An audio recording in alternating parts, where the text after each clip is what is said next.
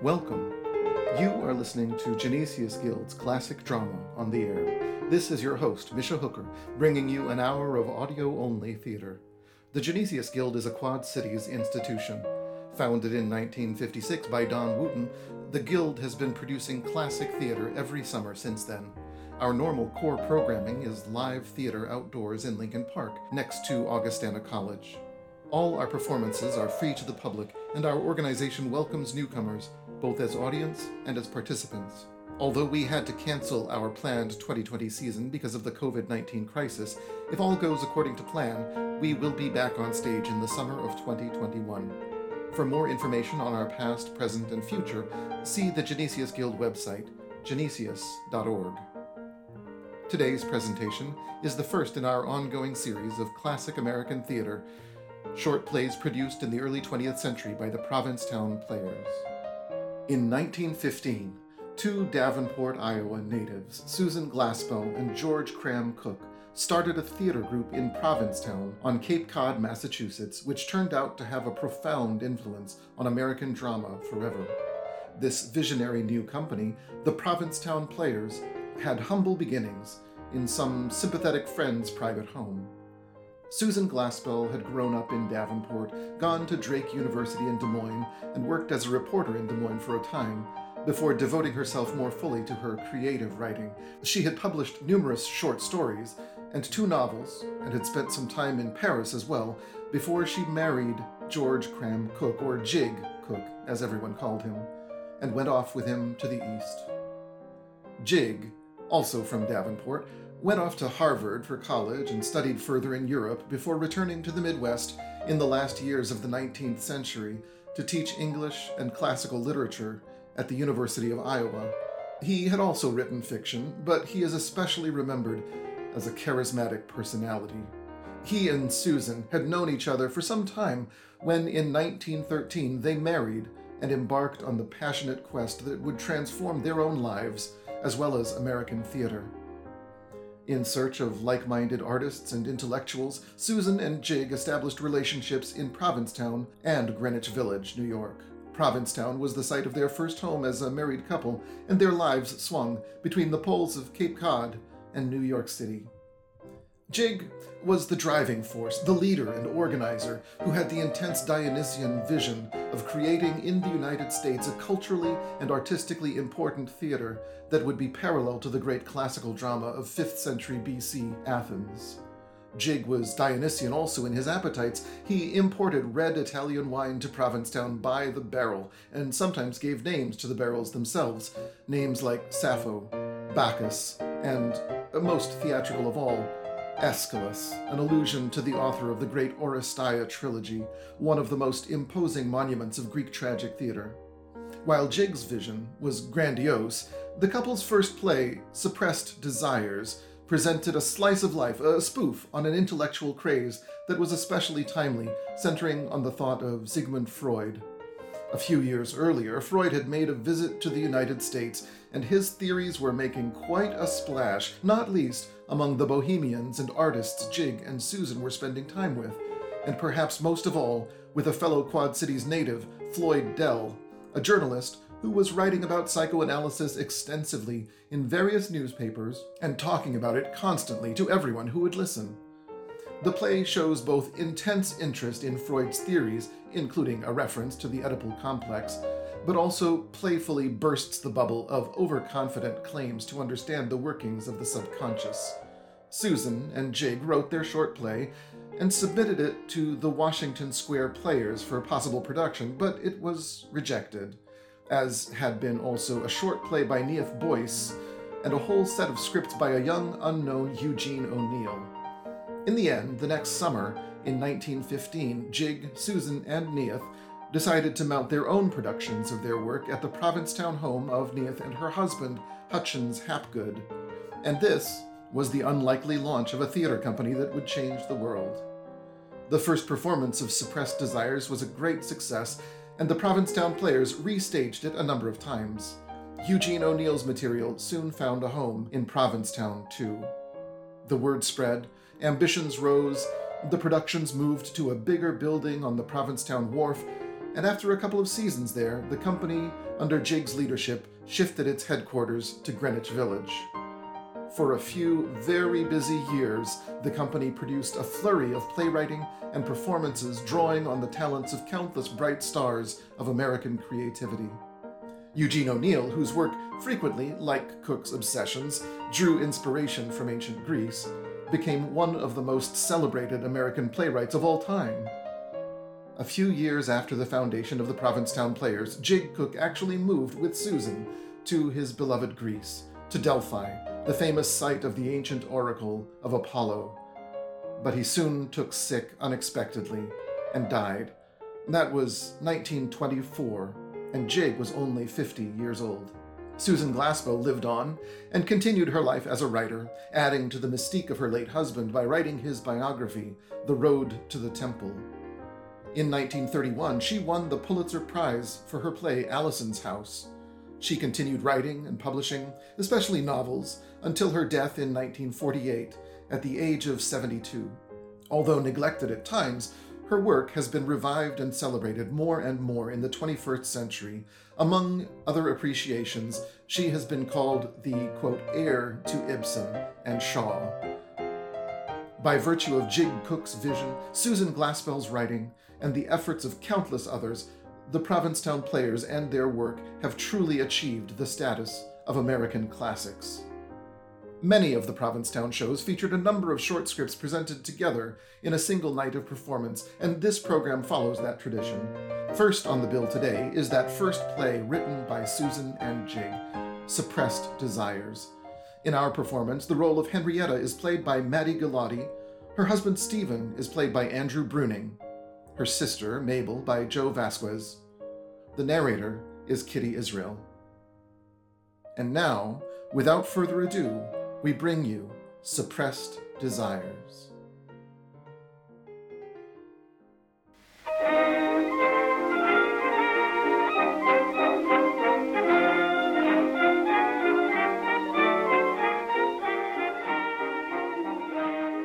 Scene 1. The stage represents a studio used as living and dining room in an upper-story Washington Square South. Through an immense north window in the back wall appear treetops and the upper part of the Washington Arch. Beyond it, you look up Fifth Avenue. There are rugs, bookcases, a divan. Near the window is a big table loaded at one end with serious-looking books and austere scientific periodicals. At the other end are architects' drawings, blueprints, compasses, a square, ruler, etc. There is a door in each side wall.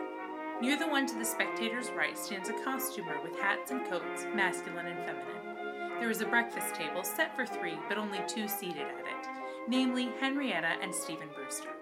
As the curtains withdraw, Steve pushes back his coffee cup and sits dejected. It isn't the coffee, Steve, dear. There's nothing the matter with the coffee. There's something the matter with you. There may be something the matter with my stomach. Your stomach? The trouble is not with your stomach, but in your subconscious mind. Subconscious piffle. He takes the morning paper and tries to read. Steve, you never used to be so disagreeable. You certainly have got some sort of complex. You're all inhibited. You're no longer open to new ideas. You won't listen to a word about psychoanalysis. A word? I've listened to volumes. You've ceased to be creative in architecture. Your work isn't going well. You're not sleeping well. How can I sleep, Henrietta, when you're always waking me up in the middle of the night to find out what I'm dreaming? But dreams are so important, Steve. There's nothing wrong with me. You don't even talk as well as you used to. Talk? I can't say a thing without you looking at me in that dark fashion you have when you're on the trail of a complex. This very irritability indicates that you're suffering from some suppressed desire. I'm suffering from a suppressed desire for a little peace. Dr. Russell is doing simply wonderful things with nervous cases. Won't you go to him, Steve? No, Henrietta, I won't. But, Stephen...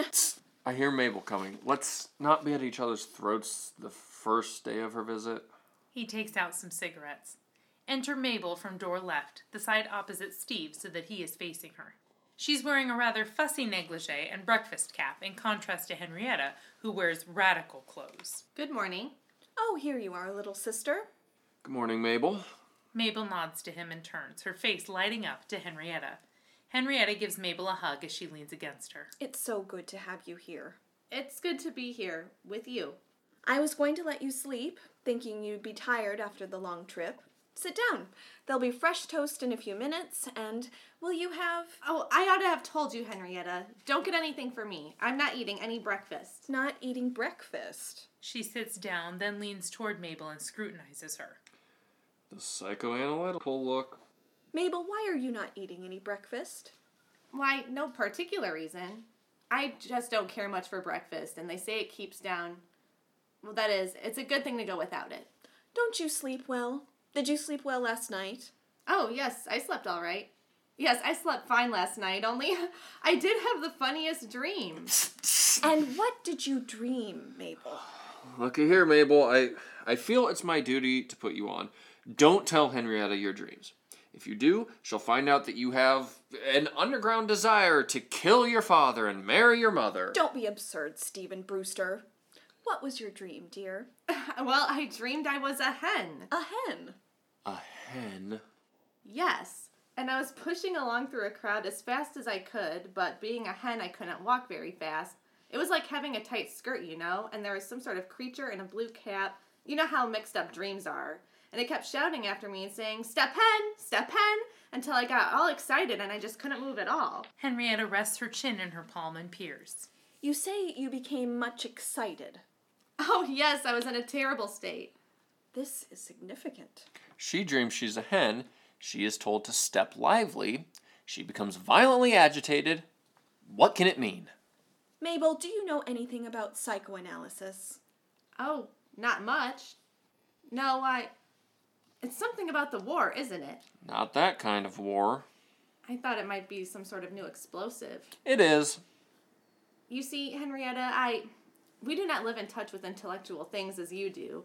Bob being a dentist, somehow, our friends. Oh, to be a dentist. He goes to the window and stands looking out.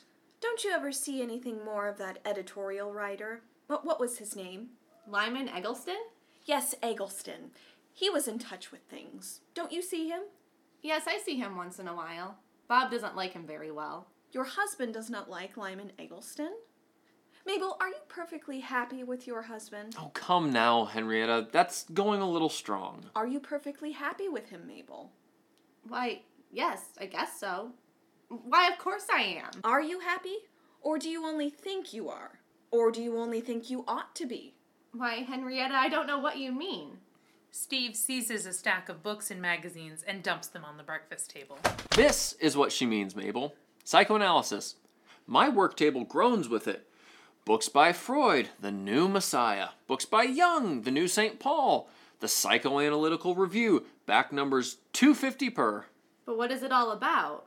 All about your non-conscious mind and desires you know not of. They may be doing you a great deal of harm. You may go crazy with them. Oh yes, people are doing it right and left. You're dreaming you're a hen. But what do you say it is, Henrietta? Oh, if Henrietta's gonna start that. He goes to his work table, and during Henrietta's next speech, he settles himself and sharpens a lead pencil. It's like this, Mabel. You want something. You think you can't have it. You think it's wrong. So you try to think you don't want it. Your mind protects you, avoids pain by refusing to think the forbidden thing. But it's there just the same. It stays there shut up in your unconscious mind and it festers. Sort of an ingrowing mental toenail. Precisely. The forbidden impulse is there full of energy which has simply got to do something. It breaks into your consciousness in disguise, masks itself in dreams, makes all sorts of trouble. In extreme cases, it drives you insane. Oh! But psychoanalysis has found out how to save us from that. It removes the obstruction, brings into consciousness the suppressed desire that was making all the trouble. In a word, psychoanalysis is simply the latest scientific method of preventing and curing insanity. It's also the latest scientific method of separating families. Families that ought to be separated. The Dwights, for instance. You must have met them, Mabel, when you were here before. Helen was living, apparently, in peace and happiness with good old Joe. Well, she went to this psychoanalyzer, she was psyched, and biff, bang, she comes home with an unsuppressed desire to leave her husband. He starts work, drawing lines on a drawing board with a T-square. How terrible. Yes, I remember Helen Dwight. But did she have such a desire? First she'd known of it. And she left him? Yes, she did. Wasn't he good to her? Why, yes, good enough. Wasn't he kind to her? Oh, yes, kind to her. And she left her good, kind husband? Oh, Mabel, left her good, kind husband? How naive. Forgive me, dear, but how bourgeois you are. She came to know herself. She had the courage. I may be naive and bourgeois, but I don't see the good of a new science that breaks up homes. In enlightening Mabel, we mustn't neglect to mention the case of Art Holden's private secretary, Mary Snow, who has just been informed of her suppressed desire for her employer. Why, I think it is terrible, Henrietta. It would be better if we didn't know such things about ourselves. No, Mabel, that is the old way. But her employer? Is he married? Wife and 4 children. Well then, what good does it do to the girl to be told she has a desire for him? There's nothing that can be done about it. Old institutions will have to be reshaped so that something can be done in such cases. It happens, Mabel, that this suppressed desire was on the point of landing Mary Snow in the insane asylum. Are you so tight-minded that you'd rather have her in the insane asylum than break the conventions? But have people always had these awful suppressed desires? Always. But they've just been discovered. The harm they do has just been discovered, and free, sane people must face the fact that they have to be dealt with. I don't believe they have them in Chicago. People have them wherever the living libido, the center of the soul's energy, is in conflict with petrified moral codes. That means everywhere in civilization. Psychoanalysis Good God. I've got the roof in the cellar. The roof in the cellar. That's what psychoanalysis could undo. Is it any wonder I'm concerned about Steve? He dreamed the other night that the walls of his room melted away and he found himself alone in a forest. Don't you see how significant it is for an architect to have walls slip away from him like that? It symbolizes his loss of grip in his work. There's some suppressed desire there. Suppressed hell. You speak more truly than you know. It is through suppressions that hells are formed in us. Mabel looks at Steve, who is tearing his hair. Don't you think it would be a good thing, Henrietta, if we went somewhere else? They rise and begin to pick up the dishes. Mabel drops a plate, which breaks. Henrietta draws up short and looks at her. The psychoanalytic look. I'm sorry, Henrietta. One of the Spode plates, too. Don't take it so to heart, Henrietta. I can't help taking it to heart. I'll get you another. I said I'll get you another plate, Henrietta. It's not the plate. For heaven's sake, what is it then? It's the significant little false movement once in a while. Well, I suppose everyone makes a false movement once in a while. Yes, Mabel, but these false movements all mean something. I don't think that's very nice. It was just because I happened to think of Mabel Snow you were talking about. Mabel Snow? Snow. Well, what's her name then? Her name is Mary. Well, Mary Snow then. Mary Snow. I never heard her name but once. I don't see anything to make such a fuss about. Mabel, dear, mistakes like that in names. They don't mean something, do they? I am sorry, but they do. But I am always doing that. My poor little sister, tell me about it. About what? About your not being happy. About your yearnings for another sort of life. But I don't. I understand these things, dear. You feel Bob is limiting you to a life which you do not feel free. Henrietta, when did I ever say such a thing? You said you are not in touch with things intellectual. You showed your feelings that it is Bob's profession that has engendered a resentment which has colored your whole life with him. Why, Henrietta! Don't be afraid, little sister. There's nothing can shock me or turn me from you. I am not like that. I wanted you to come for this visit because I had the feeling that you needed more from life than you were getting. No one of these things I have seen would excite my suspicion. It's the combination. You don't eat breakfast. You make false moves. You substitute your own name for the name of another whose love is misdirected. You're nervous. You look queer. In your eyes, there's a frightened look that's most unlike you. And this dream, a hen. Come with me this afternoon to Dr. Russell. Your whole life may be at stake, Mabel. Henrietta, You always were the smartest in the family and all that, but this is terrible. I don't think we ought to think such things, and why, I'll tell you why I dreamed I was a hen. It was because last night, telling about that time in Chicago, you said I was as mad as a wet hen. Did you dream you were a wet hen? No. No. You dreamed you were a dry hen. And why, being a hen, were you urged to step?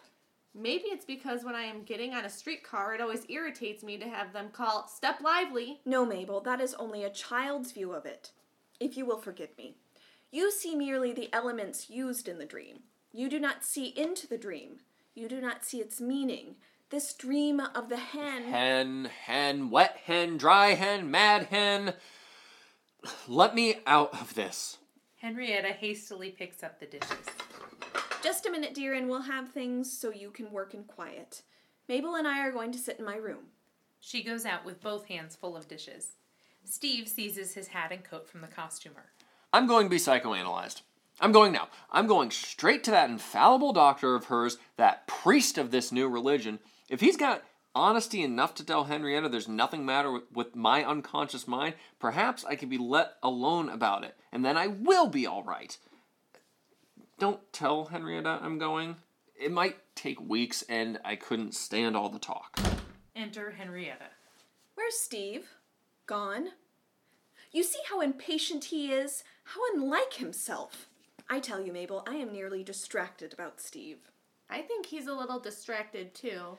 Well, if he's gone, you might as well stay in this room. I have a committee meeting at the bookshop, and we'll have to leave you to yourself for an hour or two. As she puts her hat on, her eye, lighting up almost carnivorously, falls on an enormous volume on the floor beside the work table. The book has been half hidden by the wastebasket. She picks it up and carries it around the table toward Mabel. Here, dear, this is one of our simplest statements of psychoanalysis. You read it, and then we can talk more intelligently. Mabel takes the volume and staggers back under its weight to the chair rear center. Henrietta goes to the outer door and stops.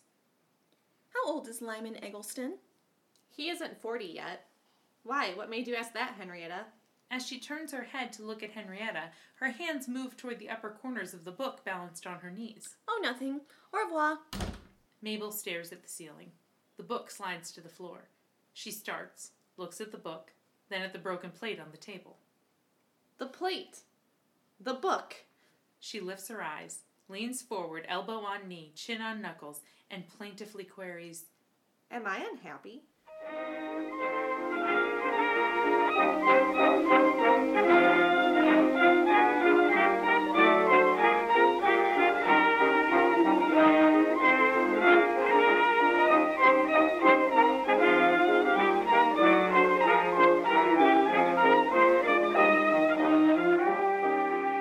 Scene 2, 2 weeks later. The stage is set as in Scene 1, except that the breakfast table has been removed and set back against the wall. During the first few minutes, the dusk of a winter afternoon deepens. Out of the darkness spring rows of double streetlights almost meeting in the distance. Henrietta is disclosed at the psychoanalytical end of Steve's work table. Surrounded by open books and periodicals, she is writing. Steve enters briskly. What are you doing, my dear? My paper for the Liberal Club. Your paper on... On a subject which does not have your sympathy. Oh, I'm not sure I'm wholly out of sympathy with psychoanalysis, Henrietta. You worked it so hard, I couldn't even take a bath without it meaning something. I talked it because I knew you needed it.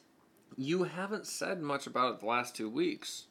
Your faith in it hasn't weakened any. Weakened? It's grown stronger with each new thing I've come to know. And Mabel. She's with Dr. Russell now. Dr. Russell is wonderful. From what Mabel tells me, I believe he is going to prove that I was right. Today, I discovered a remarkable confirmation of my theory in the hen dream. What is your theory? Well, you know about Lyman Eggleston. I've wondered about him from the first. I've never seen him, but I know he's less bourgeois than Mabel's other friends, more intellectual, and she doesn't see much of him because Bob doesn't like him. But what's the confirmation? Today, I noticed the first syllable of his name. Lie? No. Egg. Egg? Mabel dreamed she was a hen. You wouldn't laugh if you knew how important names are in interpreting dreams. Freud is full of just such cases in which a whole hidden complex is revealed by a single significant syllable, like this egg. Doesn't the traditional relation of a hen and egg suggest rather a maternal feeling? There is something maternal in Mabel. Love, of course, but that's the only element. Well, suppose Mabel hasn't a suppressed desire to be this gentleman's mother, but his beloved. What's to be done about it? What about Bob? Don't you think it's going to be a little rough on him? That can't be helped. Bob, like everyone else, must face the facts of life.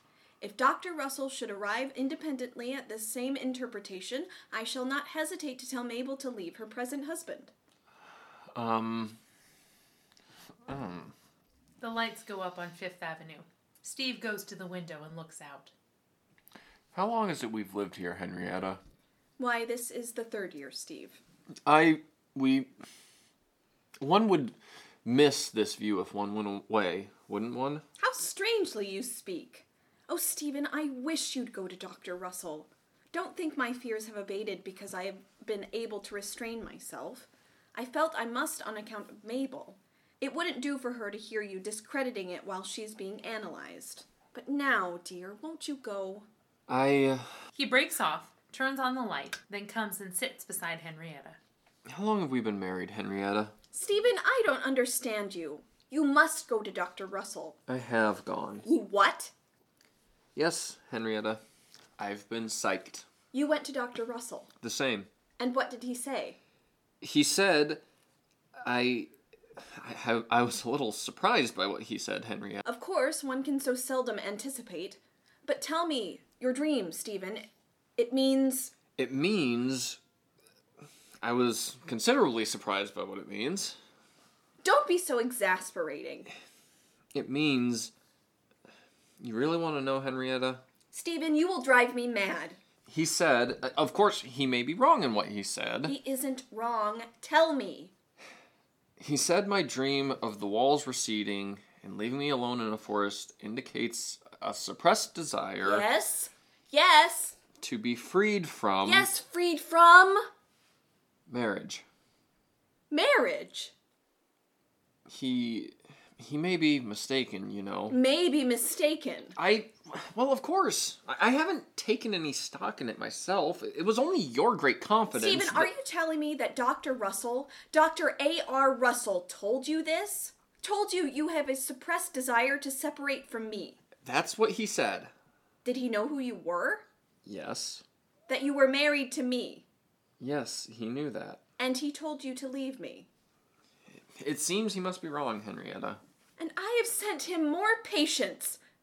What reason did he give you for this analysis? He says the confiding walls are a symbol of my feeling about marriage, and that their fading away is a wish fulfillment. Well, is it? Do you want our marriage to end? Well, it was a surprise to me that I did, Henrietta. A great surprise. You see, I hadn't known what was in my unconscious mind. What did you tell Dr. Russell about me? What did you tell him to make him think you were not happy? I never told him a thing, Henrietta. He got it all from his confound clever inferences. I tried to refute them, but he said that was only part of my self-protective lying. And that's why you were so happy when you came in just now. Why, Henrietta, how can you say such a thing? I was sad. Didn't I speak sadly of the view? Didn't I ask you how long we had been married? Stephen Brewster, have you no sense of the seriousness of this? Dr. Russell doesn't know what our marriage has been. You do. You should have laughed him down, confined in life with me. Why didn't you tell him that I believed in freedom? I very emphatically told him that his results were a great surprise to me. But you accepted them. Oh, not at all. I merely couldn't refute his arguments. I'm not a psychologist. I came home to talk it over with you. You being a disciple of psychoanalysis. If you are going, I wish you would go tonight. Oh, my dear, I surely couldn't do that. Think of my feelings. And my laundry hasn't come home yet. I ask you to go tonight. Some women would falter at this, Steve, but I am not such a woman. I leave you free. I do not repudiate psychoanalysis. I say again that it has done great things. It has also made mistakes, of course, but since you accept this analysis... She sits down and pretends to begin work. I have to finish this paper. I wish you would leave me. Steve scratches his head and goes to the inner door. I'm sorry, Henrietta, about my unconscious mind. Henrietta's face betrays her outraged state of mind. Disconcerted, resentful, trying to pull herself together. She attains an air of bravely bearing an outrageous thing. Mabel enters in great excitement. Henrietta, I'm so glad you're here. And alone? Are you alone, Henrietta? Very much so. Henrietta, he's found it. Who has found what? Who has found what? Dr. Russell has found my suppressed desire. That is interesting. He finished with me today. He got hold of my complex in the most amazing way. But, oh, Henrietta, it is so terrible. Do calm yourself, Mabel. Surely there's no occasion for all this agitation. But there is. And when you think of the lives that are affected, the readjustments that must be made in order to bring the suppressed hell out of me and save me from the insane asylum. The insane asylum? You said that's where these complexes brought people. What did the doctor tell you, Mabel? Oh, I don't know how I can tell you. It is so awful, so unbelievable. Henrietta, who would have ever thought it? How can it be true? But the doctor is perfectly certain that I have a suppressed desire for... Oh, go on, Mabel. I'm not unprepared for what you have to say. Not unprepared? You mean you have suspected it? From the first. It's been my theory all along. But Henrietta, I didn't know myself that I had the secret desire for Stephen. Stephen? My brother-in-law, my own sister's husband. You have a suppressed desire for Stephen. Oh, Henrietta, aren't these unconscious selves terrible? They seem so unlike us. What insane things are you driving at? Henrietta, don't you use that word to me. I don't want to go to the insane asylum. What did Dr. Russell say? Well, you see, it's the strangest thing. But you know the voice in my dream that called, "Step, hen!"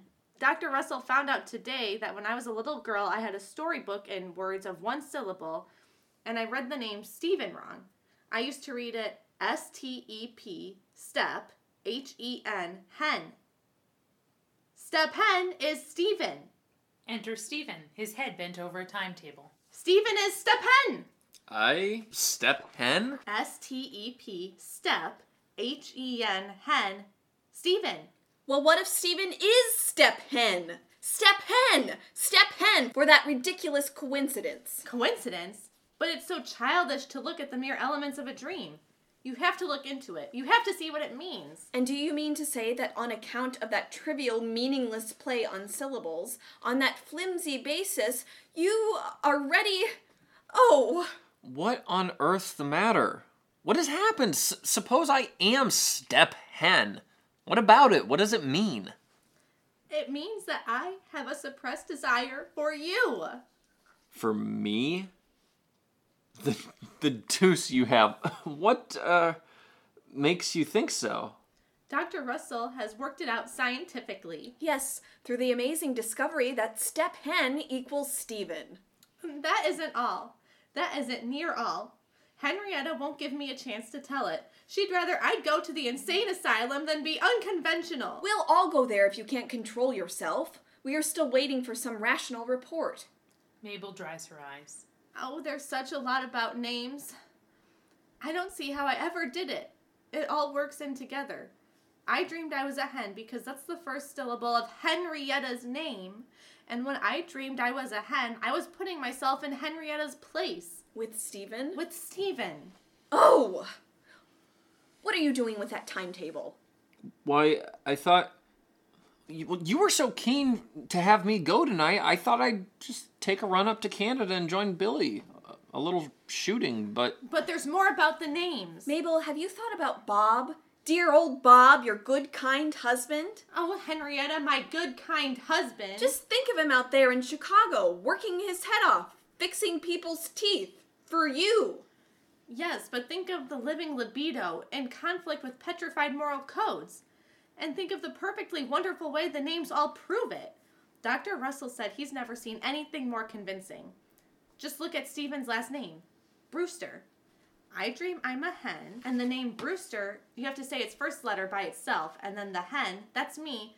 She says to him, Stephen B. Rooster. Henrietta and Stephen both collapse on the chair and dive in. I think it's perfectly wonderful. Why, if it wasn't for psychoanalysis, you'd never find out how wonderful your own mind is. B. Rooster. Stephen, B. Rooster. You think it's funny, do you? Well, what's to be done about it? Does Mabel have to go away with me? Do you want Mabel to go away with you? Well, but Mabel herself, her complex, her suppressed desire... Mabel, are you going to insist on going away with Stephen? I'd rather go with Stephen than go to the insane asylum. For heaven's sake, Mabel, drop that insane asylum. If you did have a suppressed desire for Stephen hidden away in you, God knows it isn't hidden now, Dr. Russell has brought it into consciousness, with a vengeance. That's all that's necessary to break up a complex. Psychoanalysis doesn't say you have to gratify every suppressed desire.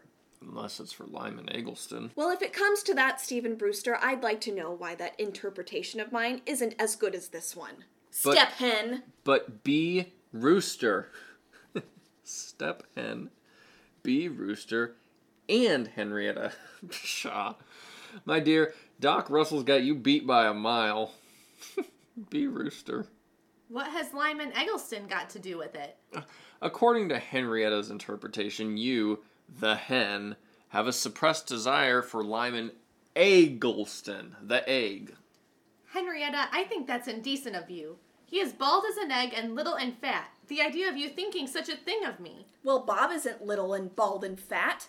Why don't you stick to your own husband? She turns on Stephen. What if Dr. Russell's interpretation has got mine beat by a mile? It would only mean that Mabel doesn't want Eggleston and does want you. Does that mean she is to have you? But you said Mabel Snow. Mary Snow! You're not as much like her as you think, substituting your name for hers. The cases are entirely different. Oh, I wouldn't have believed this of you, Mabel. I brought you here for a pleasant visit. Thought you'd needed brightening up. Wanted to be nice to you, and now... my husband.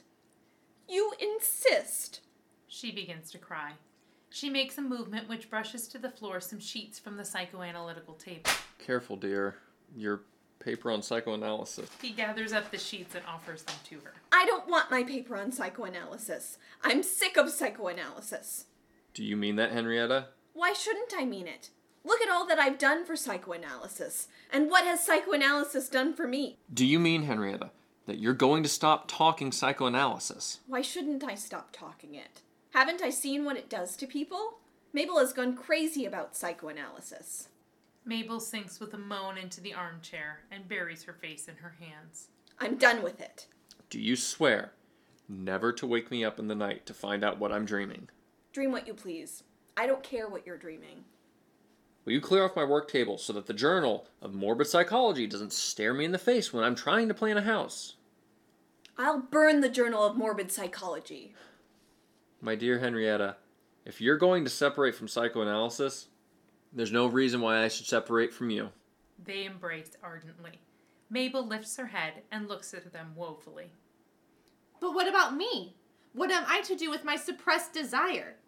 With one arm still around Henrietta, Steve gives Mabel a brotherly hug. Mabel, you just keep right on suppressing it.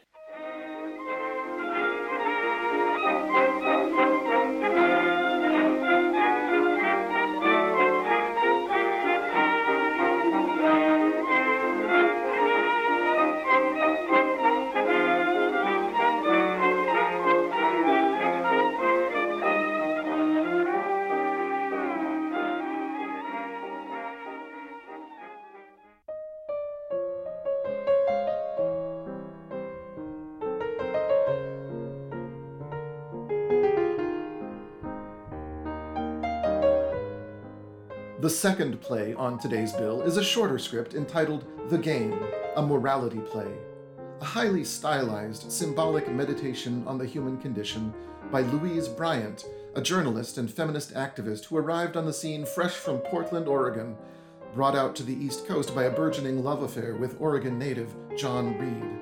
He described her as, quote, an artist, a rampant, joyous individualist, a poet, and a revolutionary.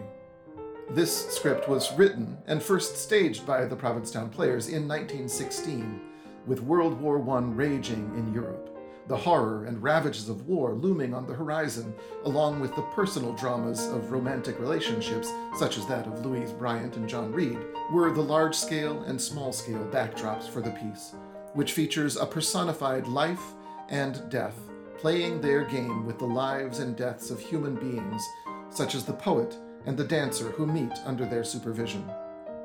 In today's program, Life is played by Angela Rathman, Death by Mike Caron, Youth, the poet, by Andrew Calder, and The Girl, the dancer, by Brianna Gray. The narrator is Kathy Calder. And now, without further ado, we bring you The Game.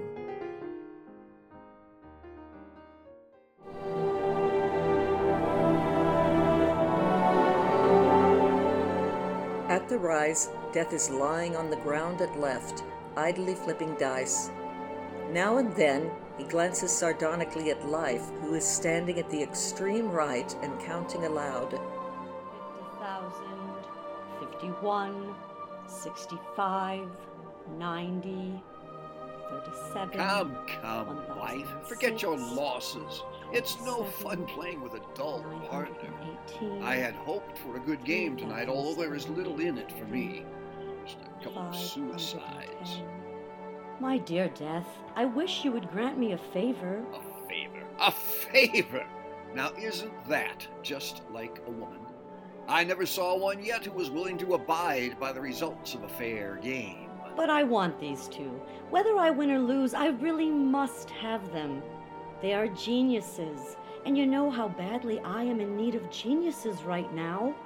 Ungrateful, spoiled children. They always want to commit suicide over their first disappointment. How many times must I tell you that the game must be played? It's the law. You know it as well as I do. Oh, the law. Laws are always in your favor, Death. There you are. I always said the universe would be in a wild state of disorder if the women had any say. No, you must play the game. Who ever said anything about not playing? All I want is your consent to let them meet here before the game begins. I'll bet this isn't so innocent as it sounds. Who are they? I haven't paid much attention to the case. Youth and the girl. He is a poet and she a dancer. A strong man and a beautiful woman. Up to the same old tricks, eh? You sly thing. You think if they meet, they'll fall in love and cheat me. Well, I suppose I consent. What will you give? I'll give you Kaiser Wilhelm, the Tsar of Russia, George of England, and old Francis Joseph. That's 2-1. Now, that's dishonest. You're always trying to unload a lot of monarchs on me when you know I don't want them. Why, when you play for them, you almost go to sleep, and I always win. No bargaining in kings, my dear. I'll give you a whole regiment of soldiers. Soldiers? What do you care about soldiers? Look at your figures again. You've been losing millions of soldiers in Europe for the last 2 years, and you're much more excited about these two rattle-pated young idiots. Your idea of a fair trade is to get something for nothing. You love too much. With such covetousness, how can you ever know the thrill of chance? Oh, I'll give you anything. Enter Youth, with hanging melancholy head. Shh! Too late. Here's one of them. Youth, you've tricked me. You were only playing for time. Come, sister, be game. All's fair in everything but the dice. And just think, if you win this cast, the other is half won. They'll meet then. Who are you? I am Life. Oh, I am through with you. I want none of you. And, who are you? I am Death. Death? How different from my dream of you. I thought you were somber, austere, and instead you're, if I may say so, just a trifle commonplace. I'm not as young as I once was. One's figure, you know. Ah. Look at her. A pleasing exterior, eh? And yet you wouldn't be seeking me if you didn't know better. Alas, my boy, beauty is not even skin deep. That is true. Ah, Death. I have been seeking you for weeks. Yes, I am always present. Where did you seek me? Well, I tried poison, but just as I was about to swallow it, they snatched it from me. I tried to shoot myself. They cheated me. The pistol wouldn't go off. Well-meaning idiots. So I came here to leap into the sea. Very good. Only hurry. Someone might come. Why do you wish to die? As if you didn't know. Did you not give me the power to string beautiful words into songs? Did you not give me love to sing to, and then take love away? I cannot sing any more. And yet you ask me why I want to die. I am not a slave. Slaves live just to eat and be clothed. You have plenty of them. Yes, I have plenty of them. If I cannot have love to warm me, I cannot create beauty. And if I cannot create beauty, I will not live. Are you sure it was love? I think it was only desire I gave you. You did not seem ready for love. Falsehoods, evasions. What is love, then? You gave me a girl who sold flowers on the street. She had hair like gold and a body all curves and rose white like marble. I sang my songs for her, and the whole world listened. And an ugly beast came and offered her gold, and she laughed at me and went away. That is love, my boy. You are lucky to find it out so young. Now I know it was desire. Why will she persist in lying? I am a sport and a gentleman, and I must admit that life is as truthful as I am. Listen, youth, and answer me. Did your sweetheart understand your songs? Why should she? Women do not have to understand. They must be beautiful and fragrant, like flowers. And is that all? I do not know many women. I will show you one who understands your songs. She is coming here. To leap into the sea, like you. Because she is lonely, waiting for you. For me? But I do not know her. But she knows you, through your songs. And you have been seeking me for weeks. Are you to be fooled again by this tricky charlatan? You who have had enough of life? There is no place for cowards among the lofty dead. Oh, death, forgive me. Life, farewell. He stretches out his arms and turns towards the cliff. Hold! We must play first. Youth stands as he is, with outstretched arms as they play. So, now it is you who are asking me to play. Come, Life, do me a favor. Give me this one, and the girl shall be yours. No. The game must be played. It is the law.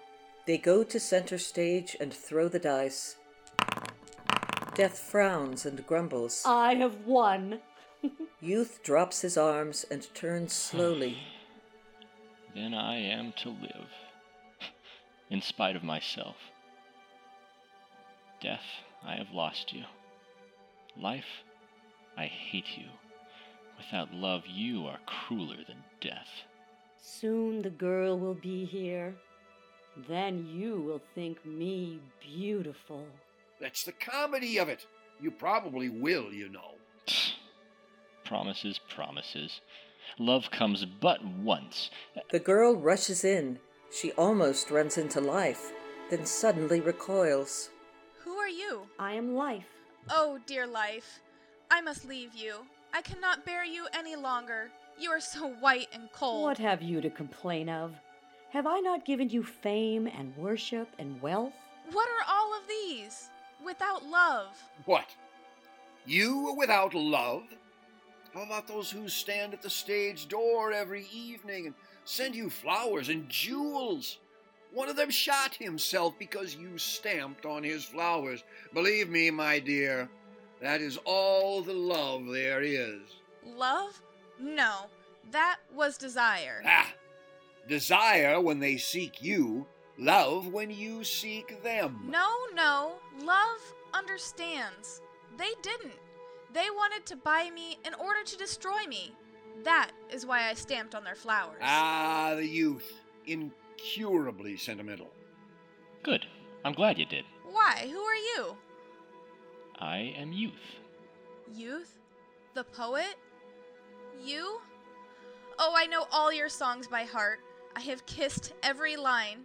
Always, when I dance, I try to dance them. But why are you here? He came to throw himself into the sea. Oh no, you must not. What would the poor world do without your beautiful songs? Do not be afraid, my dear. I have won. Alas. Why did you want to die? His sweetheart left him. His sweetheart? So he loves someone. I don't believe you. How could any woman he loved, when he sings so sweetly? His songs meant nothing to her. Nothing? Oh, then she was not worth your love. She was like the men who wait for me at the stage door. She wanted to destroy you. Such is life, my dear young lady. Love is the destroyer, always. You are right. It is all a myth. Life, love, happiness. I must idealize someone, something, and then the bubble bursts and I am alone. No. If she could not understand, no one could understand. Oh, how wrong you are. I understand. Don't you believe me? I have danced all you have sung. Do you remember? The bird calls? She dances. Youth watches with astonishment and growing delight. Oh, how beautiful. You do understand. You do. Oh, wings flash and soar when you dance. You skim the sea gloriously, lifting your quivering feathery breast against the sunny wind. Oh, dance again for me. Dance my cloud flight. The loveliest of all. But I can never dance for you anymore. I came here to die. And you'd forgotten it already. Oh, you're all alike, you suicides. Life's shallowest little deceit fools you again. Well, you have seen through her and know her for what she is. But I have found youth. Yes, and youth has found love. Real love at last. A love that burns like fire and flowers like the trees. You shall not die. And I will fight you for her. Love is stronger than death. Than life, you mean? Think of the great lovers of the world. Paola and Francesca, Romeo and Juliet, Tristan and Isolde. I claimed them all. Who are you to set yourself up against such august precedents? You think he loves you? It is not you he loves, but your dancing of his songs. He is a poet, and therefore loves only himself. And his sweetheart, for lack of whom he was going to die. See, he has already forgotten her, as you will one day be forgotten. Why ask too much of me? I can only give happiness for a moment, but it is real happiness. Love, creation, unity with the tremendous rhythm of the universe. I can't promise it will endure. I won't say you will not someday be forgotten. What if it is himself he loves in you? That too is love. To be supremely happy for a moment, an hour, that is worth living for. Life offers you many things, I but one. She pours out the sunshine before you to make you glad. She sends the winter to chill your heart. She gives you love and desire and takes them away. She brings you warm quietness and kills it with hunger and anxiety. Life offers you many things, I but one. Come closer, tired heart, and hold out your weary hands. See what a pearl I offer to kings and beggars alike. Come, I will give you peace. Peace? Do you think I want peace? I, a dancer, a child of the whirling winds?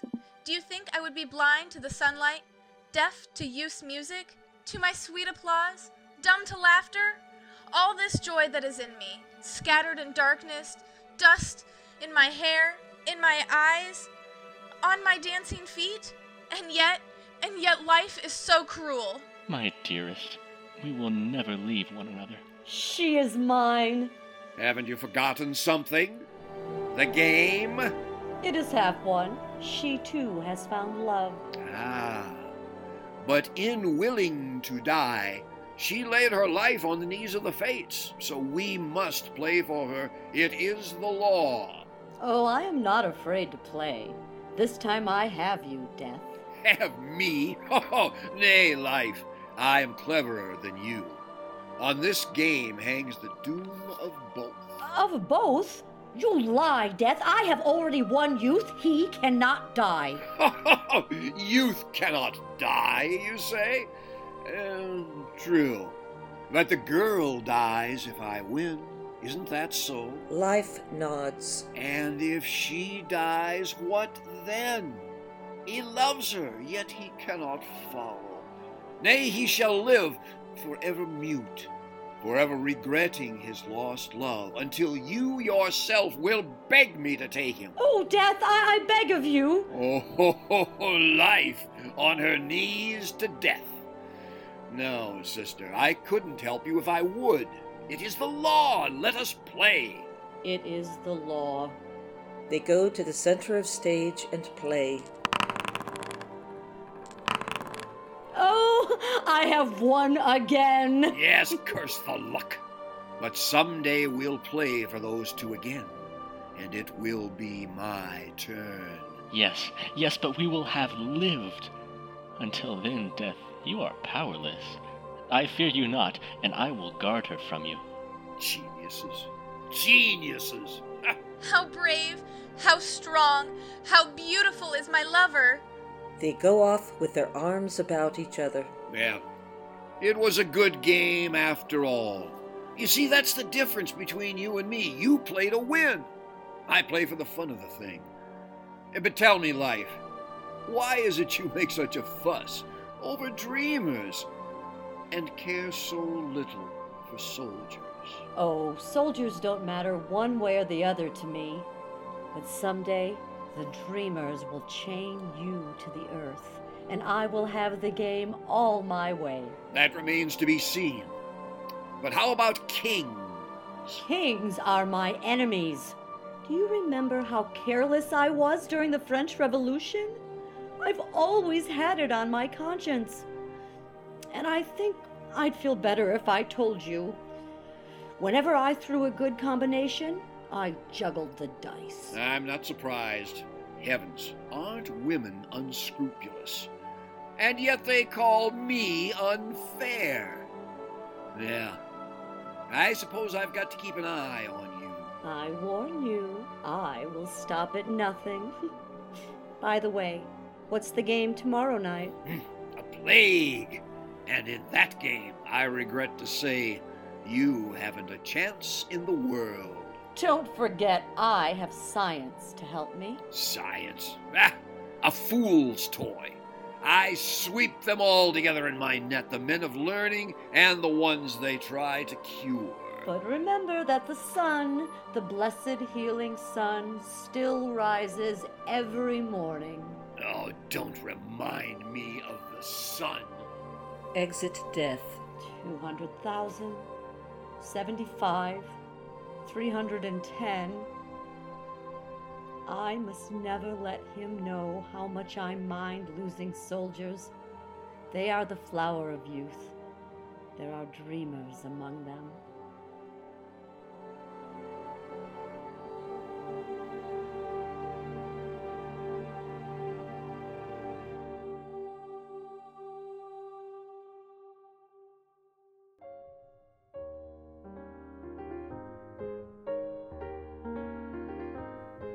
This has been Genesius Guild's classic drama on the air. Join us next time for more. Many thanks to those whose contributions have made this possible. For Suppressed Desires, the sound effects were by Misha Hooker. The music was Smiles, performed by Joseph C. Smith's orchestra and recorded way back in 1918. For The Game, the sound effects were by Mike Koenig, and the background music was by royalty-free music. The theme music for the entire program was Chopin's Waltz in A-flat major, Opus 69, No. 1, performed by Olga Gurevich. Thanks especially to the performers whose voices you have been hearing on this broadcast. For Suppressed Desires, Matty Galati as Henrietta, Andrew Bruning as Stephen, Joe Vasquez as Mabel, and Kitty Israel as the narrator. For The Game, Angela Rathman as Life, Mike Karen as Death, Andrew Calder as Youth, Brianna Gray as the girl, and Kathy Calder as the narrator. This is your host, Misha Hooker, signing off until next time.